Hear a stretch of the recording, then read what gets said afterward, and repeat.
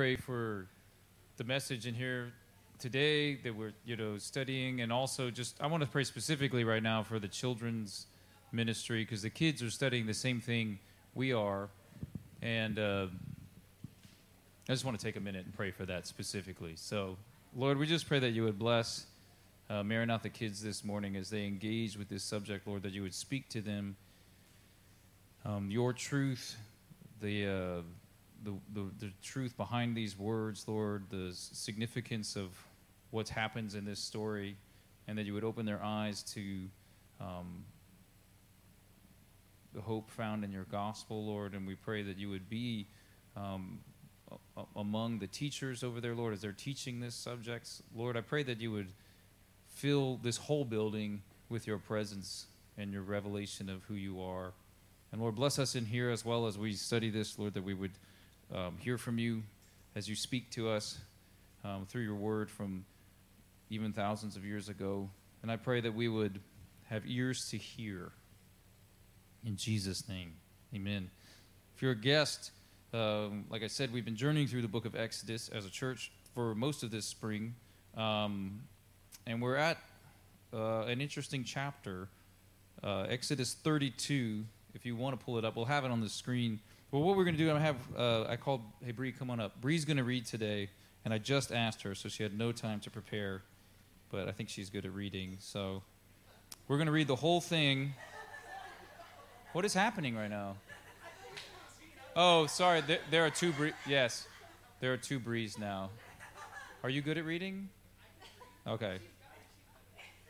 I didn't know I thought you were laughing at her reading skills, and I was like, that's not nice. All right. Well, now that we've settled that, all right. So if you want to turn Exodus 32, we're going to go through this whole story. So it just goes from here to the line.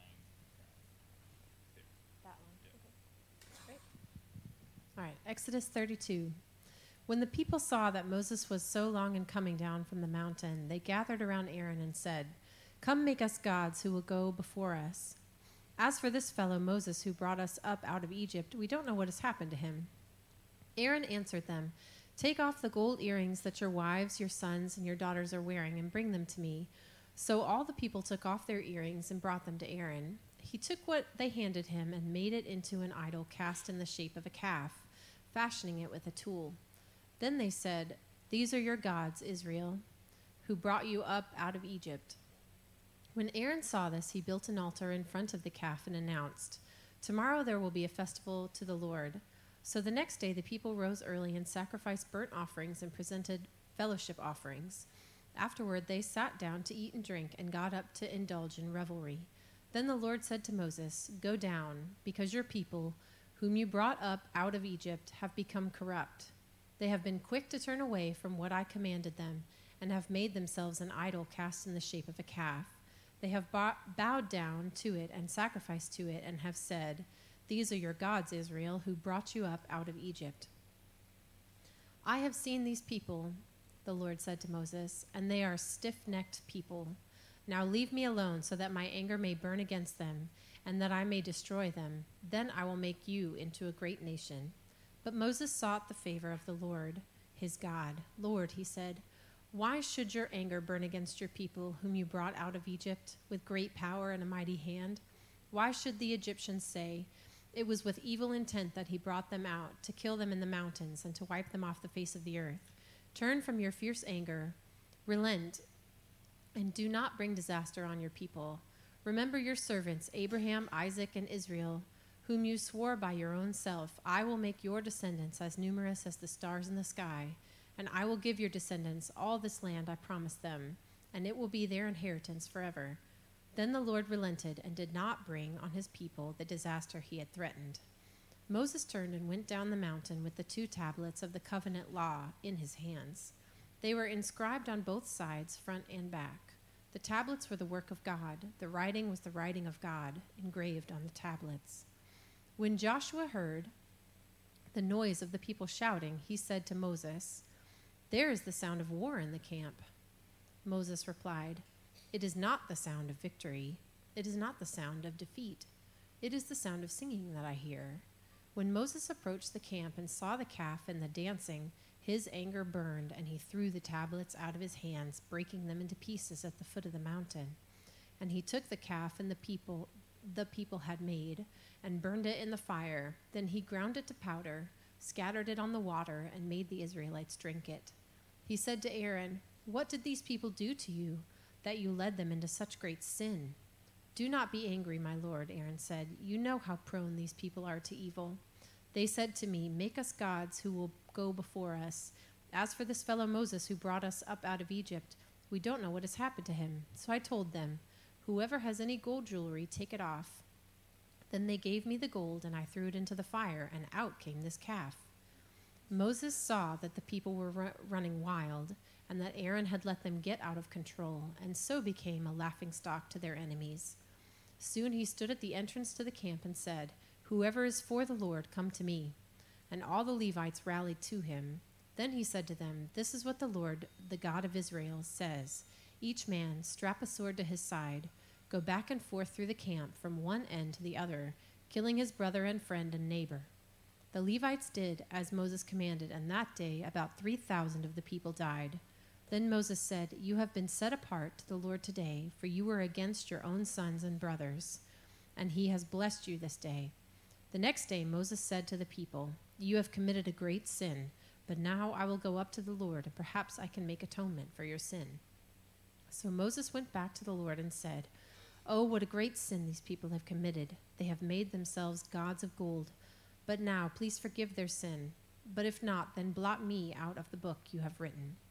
The Lord replied to Moses, "Whoever has sinned against me, I will blot out of my book. Now go, lead the people to the place I spoke of, and my angel will go before you. However, when the time comes for me to punish, I will punish them for their sin." And the Lord struck the people with a plague because of what they did with the calf Aaron had made. Thanks. So, this story is intense and it needs to be.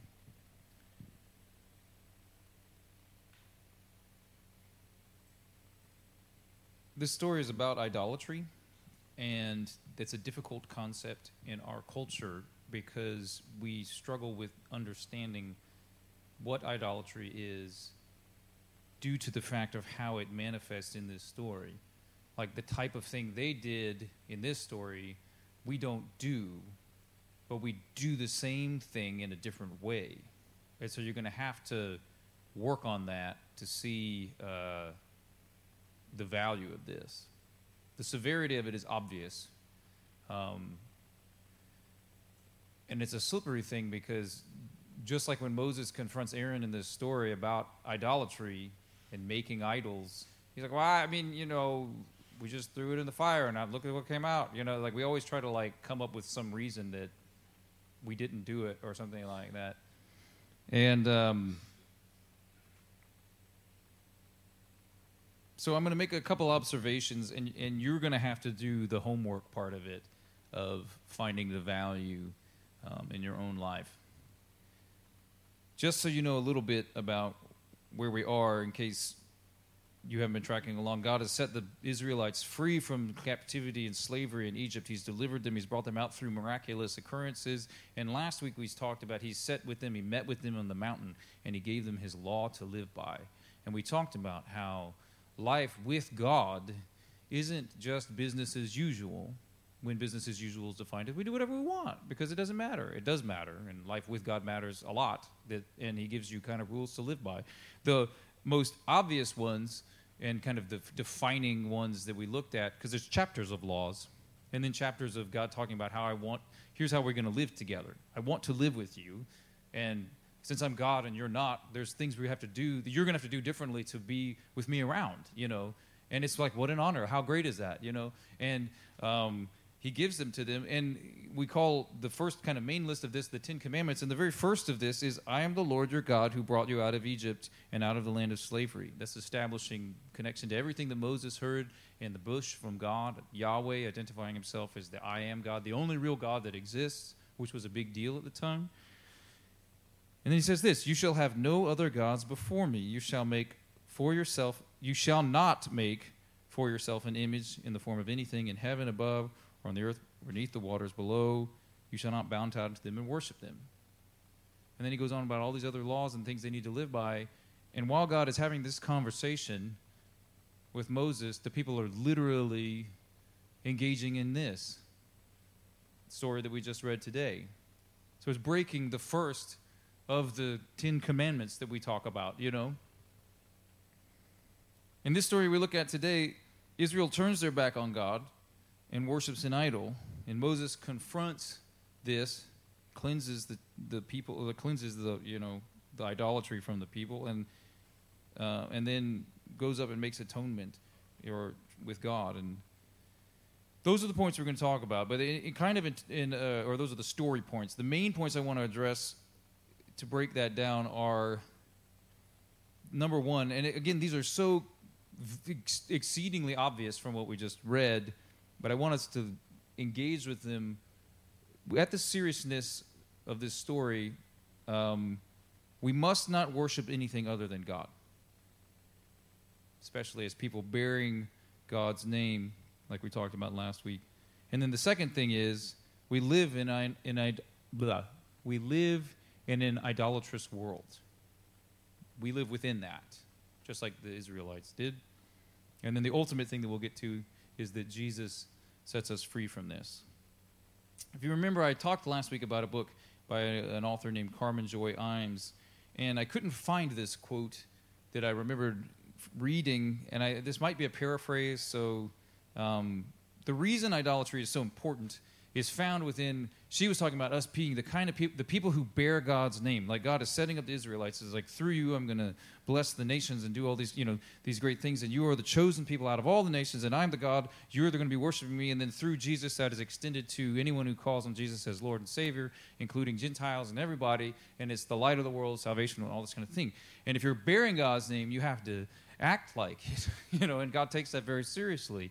And one of the things she talked about in that book was that the reason idolatry is so important and so front end on the list that God's giving them is that it's core to, we understand, the quote was this, I'll just read it. We know who we are by knowing whose we are. So when you cut off the whose we are, you can't even know who you are. And hello, if that's happening in our society right now. That basically sums it up. None of us know whose we are, and so we're having to figure it out ourselves, and that is idolatry. So we make something and ascribe to it those things. And God knows how destructive this is. So it sounds weird at the front end. You're like, well, God, do you really... Are you that insecure that you need to put that? And it's like, no, that's not what's going on. God is actually doing it in this order because he knows how harmful this is, even to us. He's like, really, you need this first. Not that I need it first, like it makes me feel good. He goes, it has to be first because it's just true. But the moment you get this wrong, everything else is wrong.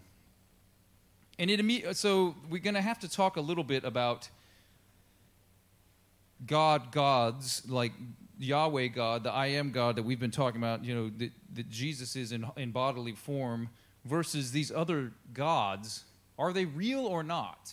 This is the question people, go to. And the Old Testament sets up an answer that's kind of like yes and no. And we're going to get into that. I'm looking at my scriptures here. I'll just read them. You see this in Isaiah 41, because idolatry is a problem that affects Israel the whole time, and you see it throughout the Old Testament. So even later in Isaiah, it says, "Tell us, you idols, what is going to happen. Tell us what the former things were, so that we may consider them and know their final outcome, or declare to us things to come. Tell us what the future holds, so we may know that you are gods. Do something, whether good or bad. Do anything." So that we may be dismayed and filled with fear. But you are less than nothing. Your works are utterly worthless. Whoever chooses you is detestable. And they make this point that in some sense, the idols of our life are absolutely nothing. And that God is ultimately, categorically different. You even see this in the Shema prayer that's found in Deuteronomy 6. Hear, O Lord, the Lord our God, the Lord is one. Love the Lord your God with all your heart, soul, and with all your mind and with all your strength. The Lord is one. He's the only. What this is saying is not one among the gods. He's the God. And everything else that says that you might have tried, like use the lowercase g word to say isn't God at all. He's not like you saw in other religions, ideas of gods fighting with each other and this kind of thing. And, well, mine's more powerful. Okay, well, I guess you win. But that's not even you having the more powerful God didn't mean that these other gods didn't exist in some sort of way that we would understand existing, right? Well, what you're seeing in the Bible is God saying, no, in fact, all of these other gods aren't things. They don't really exist. So in that way, the answer is no. The idols aren't anything real. But the way the Bible talks about them, it means yes. The yes and no is that they have power because we give them power over us. And where do we get the ideas of what these idols are, or these other gods are, throughout even the Old Testament world and even in our current world, is kind of in two major categories. They're either getting creative order out of whack, like not worshiping God the Creator, but worshiping creation. And that could include, people worshiping the sun or natural things or animals. You see a lot of that throughout the world even today, but in Old Testament times and all this kind of stuff. Or even in the created realm, like the Bible has a couple places where it talks about even demonic spirits being kind of worshipped as idols and this kind of thing. But that would still be something created. Angels and demons, even though they might be spiritual beings, don't exist as non-created beings. That's something God still made. God is uncreated, meaning he's always existed. Everything else is created. Y'all following? So whether it's natural or spiritual, doesn't matter. It's created. But we're worshiping creation instead of the Creator. And then the other one is just the ones we make, like we made up or something like that.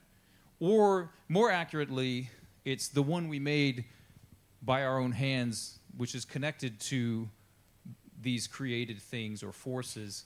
And that's the strange headspace where we find the idolatry of the Old Testament, where this is written, and I would even argue all the way up to right now in our Western anti-spiritual culture. Okay? Sorry, this is hard. Let me read this quote. This is by a guy named Christopher J.H. Wright. He wrote a book called These Are Your Gods. When people worship creation instead of the Creator, everything is turned upside down. Idolatry produces disorder in all our fundamental relationships. And this is what God knows. That's why he put that first. Idolatry is life lived in a topsy-turvy universe that denies and discombobulates God's created order. He's British, in case you couldn't tell by his use of the term discombobulates.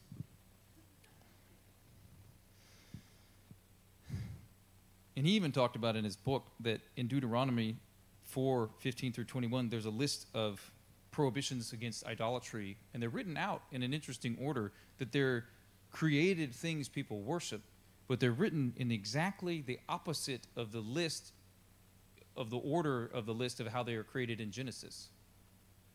So in Genesis, it's like this. And this list is literally going, and he's saying what they were trying to say with that is how it's upside down. Like this whole thing is crazy, hence this quote, this topsy-turvy thing. And it's not done by accident. That was done absolutely on purpose. And so what we find is people, like in Egypt, giving divine authority to some mixture of natural things, or natural things representing human forces, or human ideas woven into natural things. You hear things like gods of war and all these kinds of things. And that we need to give our devotion to these things so that we can derive some sense of who we are, where we're going, why we exist, and protection so that we can get through things. You know what I mean? And so they would make an idol so they had something to worship. And then they would worship it, and then these things would happen or not, And depending on how, whatever. So this was the worldview that this is spoken into. Now, there's parts of the world where this works just like this right now. There's a couple guys I've referenced, Leslie Newbegin or E. Stanley Jones, that were coming out of our Western world, where we try to tell people like, hey, you think you see in everything that's going on here, but there's actually like a whole nother spiritual world that we don't talk about anymore. And I need to convince you of the reality of the Spirit of God and this kind of thing. That's a burden in our culture, right? Because as I'm talking, I know some of what you're thinking is, that's weird. I'm glad we don't do that anymore. Am I right? Something like that? Like some kind of, I don't think like that. Who thinks like that? Nobody thinks like that. Or maybe they do some, So we struggle with seeing things with spiritual eyes. Well, there's other cultures that don't. And like E. Stanley Jones and Leslie Newbegin were both missionaries to India. And they got over to India with this kind of head full of Western Christians talk. And then they got to India, and they're like, let me tell you about God. And they're like, oh, tell me about your God. And they're like, wow, I usually have to convince people that, okay, sure. And then they're like, we've got thousands of gods. And he's like, wait a minute. No, I'm talking about God. They're like, yeah, gods, like this God and that God and this God over here. And he's like, that's not, you see? And what he realized was like, I've stepped into a culture that's very aware of the spiritual world. They're just misinformed. And I need to go about talking about things differently.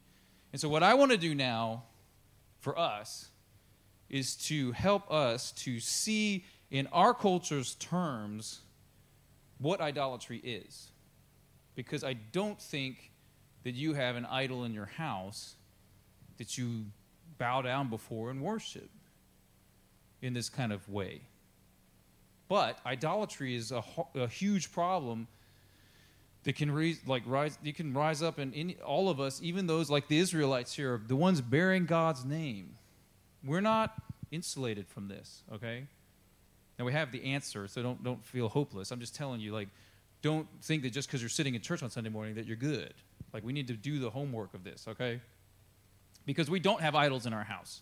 We don't even think in some of the terms I just described. Yet, I think our culture is full of idolatry. So the question is, what do we worship? And if you're coming from a Christian culture, or even like a church culture or something like that, you might go, well, I worship God, and that's it. And everything else isn't worship. But that's like a very limited definition of what worship is. What do we really give our hearts to? What do we really understand as telling us who we are?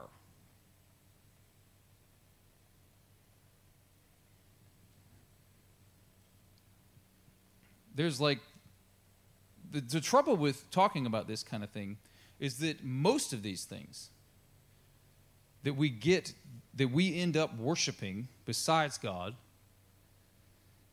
aren't bad things. You know what I mean? Like when I just went through this whole list of where these things come from, obviously worshiping demons is bad. I mean, I think you shouldn't be surprised by me saying that, okay? So, but the problem is, most of the gods, even like in Egypt and stuff, that people were, or the things they were associating with a god to be worshipped, the concepts and those kind of things, weren't bad things. They were like, you might remember a couple weeks ago when I put up a list, and how a lot of the plagues that happened in Egypt was Yahweh, God, making a statement against the gods of the land. So you'd be like, why is this one happening and destroying all the crops? It's like, well, they had a god that they would worship for the harvest. And food is good, and the harvest is good, and we want a harvest that's good. We want to grow and eat food and celebrate that. And they did too. And the way they were trying to accomplish that on a spiritual plane was by worshiping this God that they had come up with about that. You see what I'm saying? So the problem with identifying these things sometimes with ourselves is that the things themselves aren't bad. They might even be really good, but worshiping them is bad.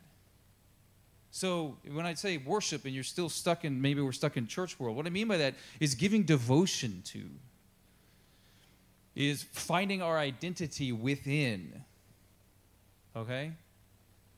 Giving primary importance to. I'm sure you can think of other ways to say the same thing I'm talking about. Finding ultimate significance in. Understanding myself because of. I mean, I could keep doing this, but I think you get what I'm trying to say.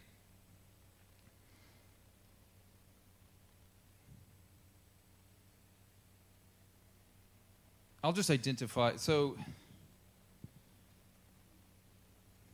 I think if we sat up here and I said, okay, forgetting the practical mechanism, meaning the golden calf part, but what's behind that, this need of, they say, look, we don't know what happened to this Moses guy. Like, like the one we just read is like, we don't know what happened to this Moses fellow or something like that, which is funny to me. To usually, I mean, I know that's English translation, but just call him a fellow. Like, I don't, this guy, and whatever happened with him, as if nothing, like the whole story we haven't read has been basically about it, We don't have this Moses fellow. Can you give us a God that we can worship, that we can put our hands on, that we can kind of, He's like, sure, let's do that or whatever, When we say the same sort of thing, it sounds a little more like, I love God. I trust God. I love Him. But I really need, I'll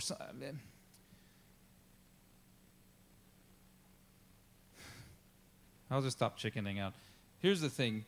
Probably, if we decided, we're like, what are the things that we're all struggling with as a culture? And we put together a list, and we took the time to go around, and then he's like, all right, let's take a lunch break. And then we come back, and we would dissolve them into, like, what are the 3 main categories? We would come up with this. So if I lay these out to you and you go, well, I just threw it in the fire and look what came out. I got a calf. I didn't really, we can do that. And if you want to do that, fine, okay? But that's not the best approach, all right, because you get killed, okay? So maybe take this seriously. I'm pretty sure we would come up with the same list here. Our Western culture, this is not universal. This is not everybody. But the same subjects come up. Because when you look throughout history, and people study this kind of stuff, what do people worship, They get into these major big categories of like money, power, and some form of sex or something like that. And so what put into these categories that Christopher J.H. Wright said, and I think he's right, and I think we would all agree if we want to just be honest, is our culture struggles with put in these 3 major categories. The idol of prosperity, the idol of politics, or he called national pride, but you have to understand what he means by that. He doesn't mean patriotism, deriving our meaning from our I'll get into each one. The idol of prosperity, the idol of politics or national pride, and the idol of self-exaltation. Let me explain each one of these because I agree that these are probably the major categories that you would put all the other ones within. The idol of prosperity is the money one. That we think if I lose this, everything's over. Or we derive our meaning from the things we have and how much of them we have versus other people. Or we exalt people that are rich for some reason. You know what I mean? And that idol and that seeking of that causes the control over us and we ultimately end up giving devotion to it, the kind of devotion that only should be going to God. And it sneaks in because we don't have an idol in front of us. Like to worship in your house. Like if I walked in your house and you had this giant dollar bill thing, I'd be like, you got a problem here. You know what I mean? We don't have that, so we can pretend like it's not happening, making it actually more dangerous than if you had the thing. Okay? So the money one we all know, right?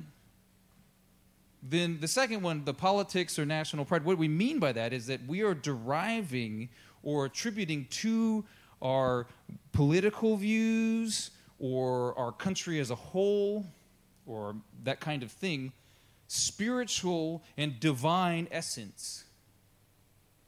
Now, a lot of us care way more about our politics than we do about our devotion to God. That's just the culture we live in. That's unfortunate, and we need to repent from that. But a harder one is that we start to align our way of life with something like, let's make the way we live as Americans a synonym to everything that Jesus teaches as a life ethic. Therefore, we're just right because we're American, and all the people outside of America are wrong for some, and more specifically, like the people in the Soviet Union are really bad, and then that filters down because we don't have that anymore. So you get what I'm saying? And again, we all can have political views. I'm fine with it. I have them. We want to talk? We'll talk. You know what I mean? But the problem is not having political views. The problem is ascribing to them that sort of divine essence, which they do not have. And that kind of devotion, that's really the one we got to worry about. Or, more particularly, if you want to identify it, is like, if this kind of person gets elected, it's over. That kind of talk is idolatrous. Do you hear what I'm saying? For Christian people, And I'm not saying that in like a lightweight sort of way. Like, the Israelites are in the wilderness with God, and there's other people around them like wanting to kill them and stuff. So it mattered very much, and in the most extreme way that it can matter, meaning like you might get killed for doing this. It matters. So I'm not just saying it doesn't matter if this person gets elected or that person elected, or that you could even care about that. But when you start to elevate the language to that level, it's idolatrous. And it doesn't matter if it's conservative or liberal. Everybody's doing it. It's idolatry. That's what we have to repent of. Not the ideas that we're bringing forth. They may be good or bad. I don't know. And the last one, this idol of self-exaltation, this needing of the affirmation of everyone, or the self-promotion. This is the core of the things we see. I mean, we talk about it all the time. This insatiable addiction and need that we have that comes out on social media. This only matters if other people see me doing it. Or I only can understand even maybe who I am if other people affirm these things about me.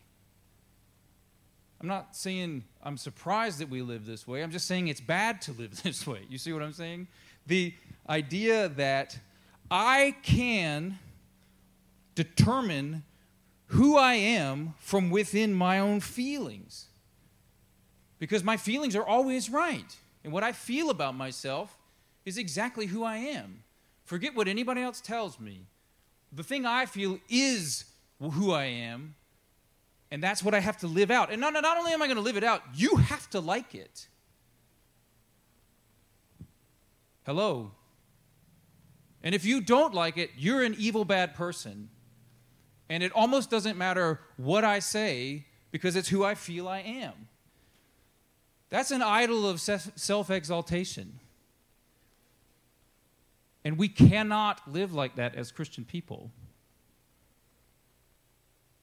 I was just at a worship conference, and Jay Thomas was there, and he said, should have shared this at the idol of political thing, but he said, if what you believe about God only works in America, you don't really know him. And if what you believe about God only works for yourself, you don't really know him.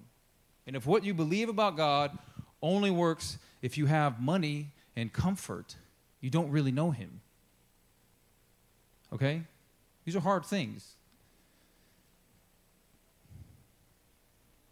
And so Moses sees this happening, or God sees this happening. He tells Moses makes an appeal. There's an interesting exchange with God there. And he goes down, and I don't know why, but it always sticks out to me that this craziness of worshiping this idol that's happening, which, again, is supposed to be worship, right? They're worshiping an idol. They're happy. They have a God. And they've literally, like when God says in this 10 Commandments, I brought you out of Egypt, I'm God and there's no other God, and I don't want you making gods to give those things to, like a God that got you out of Egypt. They didn't. I did. Or a God that's going to bring in the harvest. They don't. I do. Or a God that's going to take care of you. They aren't going to. I am.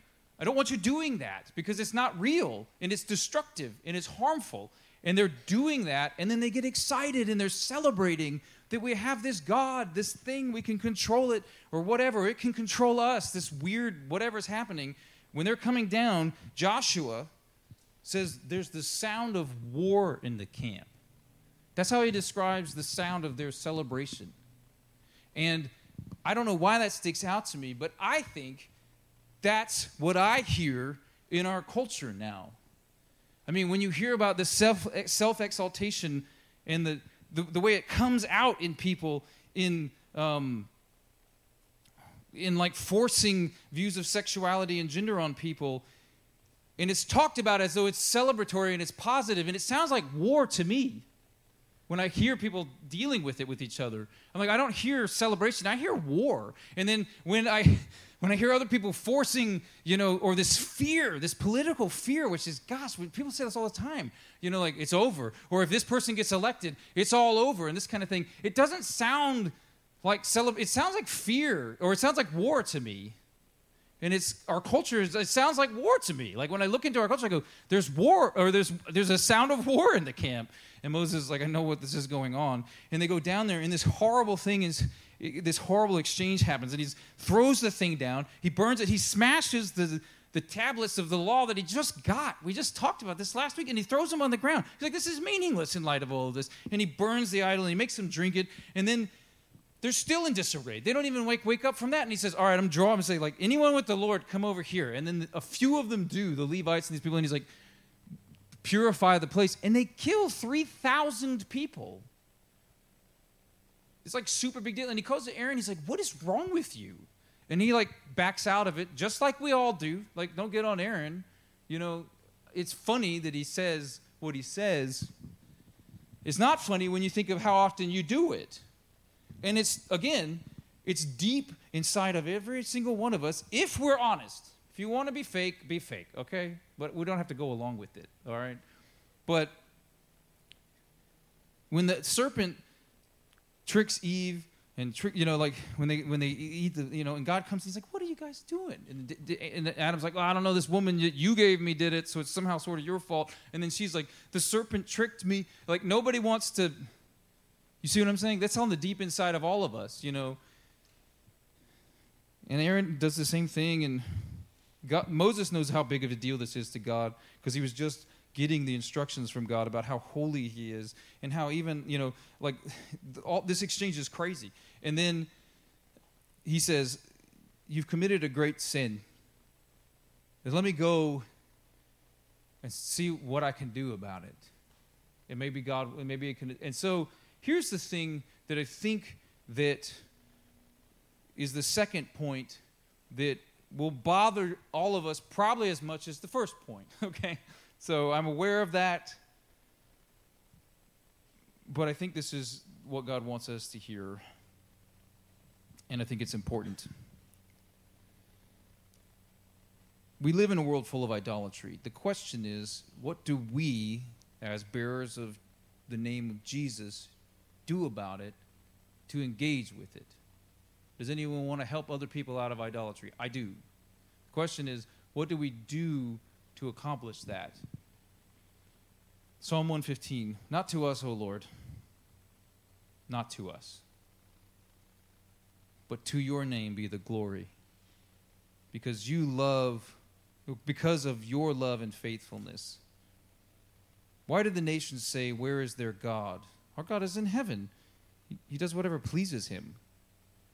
But their idols are silver and gold made by human hands. They have mouths but cannot speak, eyes but cannot see. They have ears but cannot hear, noses but cannot smell. They have hands but cannot feel, feet but cannot walk, nor can they utter a sound with their throats. Those who make them will be like them, and so will all those who trust in them.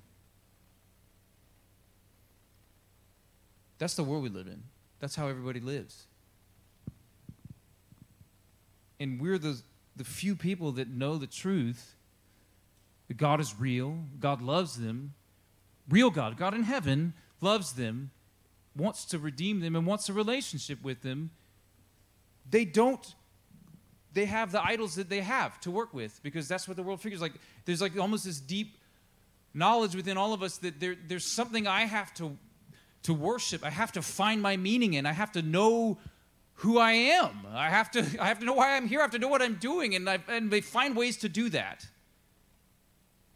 aren't God. But in so doing that, they give over to these things, whatever they are, the power to control them, the power to control how they think, the power to control how they understand things, all of this.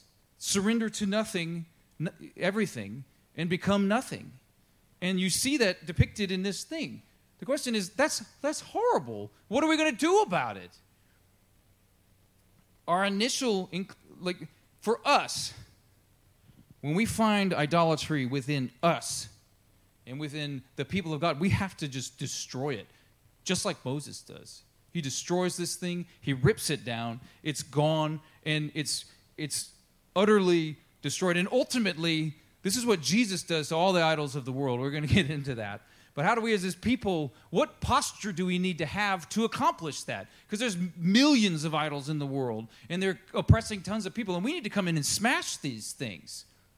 But we need to not smash the people while we're doing it. Okay? That's the problem. We usually start like, well, I like to smash idols. Like, great. And then what we end up doing is like stomping all the people down. And we're like, the idol's still there. We need to take the idols down. How do we do that? What do we need to have in our hearts to accomplish something like that? And you see this in the very end of this story. Because the severity of what's going on here is very important to God. And there's people dying. And God, there's punishment even yet to come and stuff. You know, there's a plague that happens. God's no joke when it comes to wrath and his severity. But Moses says this very interesting thing. I'm going to go back to where he says, you have committed a great sin. We could say that to the world. You've committed a great sin. But now, I will go up to the Lord. Perhaps I can make atonement for your sin. So Moses went back to the Lord, and this is the thing I want you to see. And he went back to the Lord and said this, oh, what a great sin these people have committed. There's no denying any of that. He's not saying, is it really a big deal, though? He's not saying that. He's like, this is horrible. They have made themselves gods of gold. But now please forgive their sin. And then here's the really hard yet hope-filled truth of this. But if not, then blot me out of the book you have written.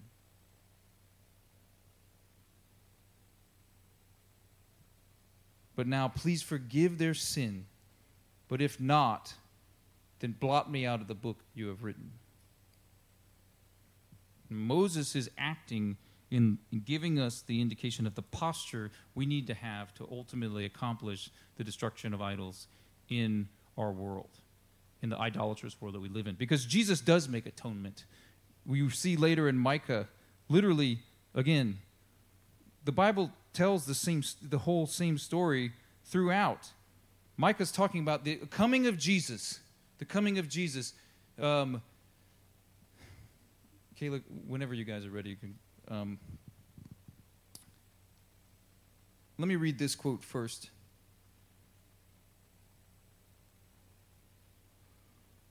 This is the last quote I'm going to read from that J.H. Wright, from that book.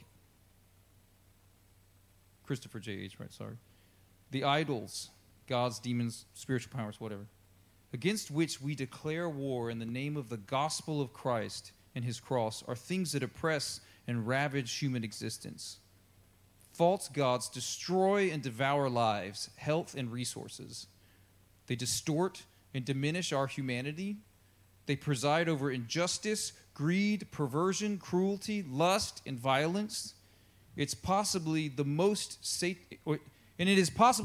satanic dimension of their deceptive power that, in spite of all of this, they still persuade people that they are the beneficent protectors of their worshipers' identity, dignity, and prosperity, and must therefore be defended at all costs.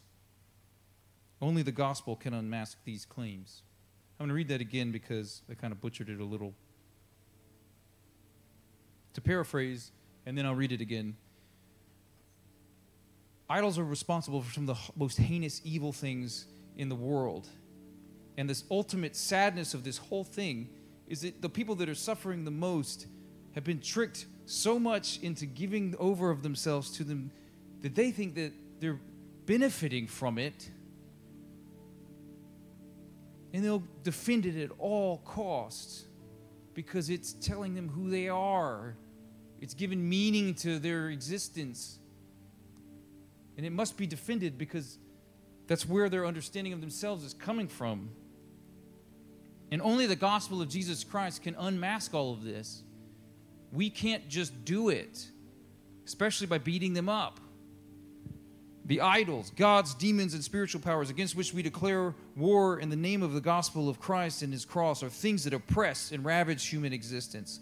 False gods destroy and devour lives, health, and resources. They distort and diminish our humanity. They preside over injustice, greed, perversion, cruelty, lust, and violence. It is possibly the most satanic dimension of their deceptive power that in spite of all of this, they still persuade the people that they are the beneficent protectors of the worshiper's identity, dignity, and prosperity, and must therefore be defended at all costs. Only the gospel can unmask these claims. We find ourselves like Moses, knowing what's happening, knowing how terrible it is. And we can be like, well, God, destroy them, their evil hearts. But Moses does something different. And this is what I think prefigures what Jesus does and what Jesus would invite us to do in regards to the idolatrous world. Tell the truth. What a great sin you've committed. Purify, destroy the idols and everything. We destroy the idols by telling the truth. But our posture before God is, God, this world that we live in has committed some awful things. Please forgive them. But if not, blot me out of your word too. And we see that prayer, ultimately, God says, I'll blot out, I've got it under control. And Jesus forgives all who call on his name. But our heart posture has to not be against the idol worshipers. It has to be with them while we're destroying the idols. In fact, if we want to even get to destroying the idols, it has to be with them. Otherwise, we'll just destroy them. This is very hard. And I would argue not like, this is level 2 Christian stuff. This is the beginning. This is what happens when you surrender your life to Jesus. It means loving our enemies. That should sound familiar if you've been to church at all. He didn't say just love your people. Love all the people that are nice to you and agree with you and affirm everything about you that you want them to. He's saying love your enemies. If you're following Jesus, you love your enemies. If you're following Jesus, you love those, as Byron just prayed, who despitefully use you. Is this easy? Absolutely not. But it's required first steps into the kingdom of God. We're going to get into this in Ephesians, so it's a little precursor. But God was showing to me, you can go as deep with God as you can go with the person that you like the least. Think about that. In the book of Micah, it talks about Jesus coming, and it brings up idolatry in this. And I'm going to read verse 2 and then skip down to verses 10 and forward. And God's got this stuff on his mind the whole time. And we read this back at Christmas because it's talking about the birth of the Messiah, Jesus.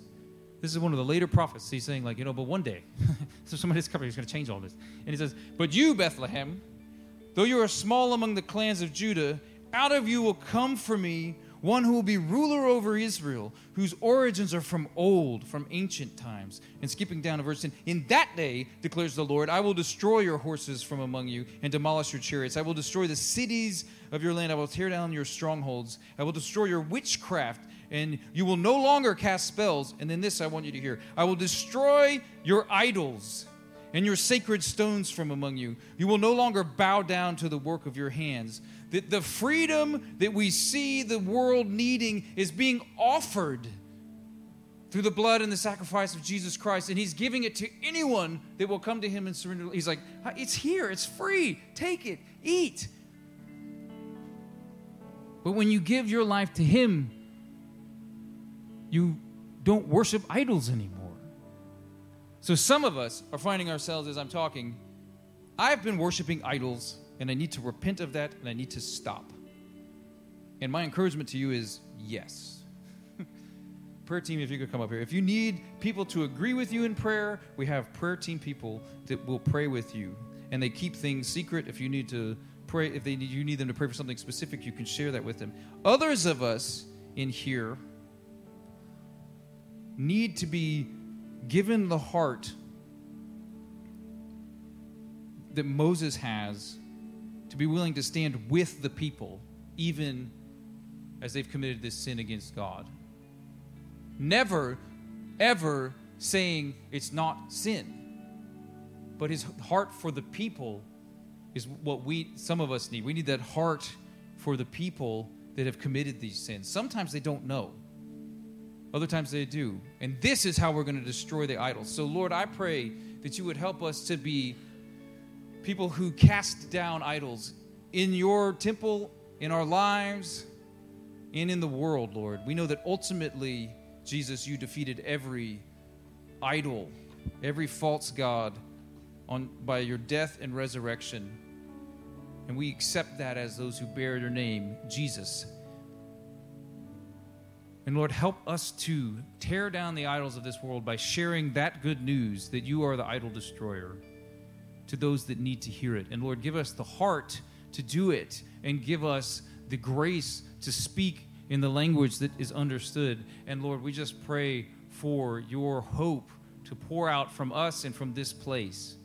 And Lord, I pray that we would be people who do not worship idols or lift up our souls to falsehood or anything.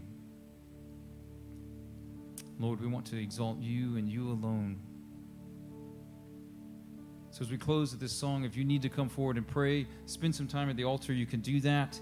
If you need to spend some time sitting there praying, you can do that. And if you need to spend some time standing and worshiping with us, we could do that. I'm going to go ahead and pray now, a benediction prayer. And then we'll leave this with the song, and you can stay to pray as long as you need. So if you'd stand, I'm going to pray this over you. So may the Lord bless you and keep you. May the Lord make his face shine upon you, lift up his countenance towards you, and give you peace. In Jesus' name, amen.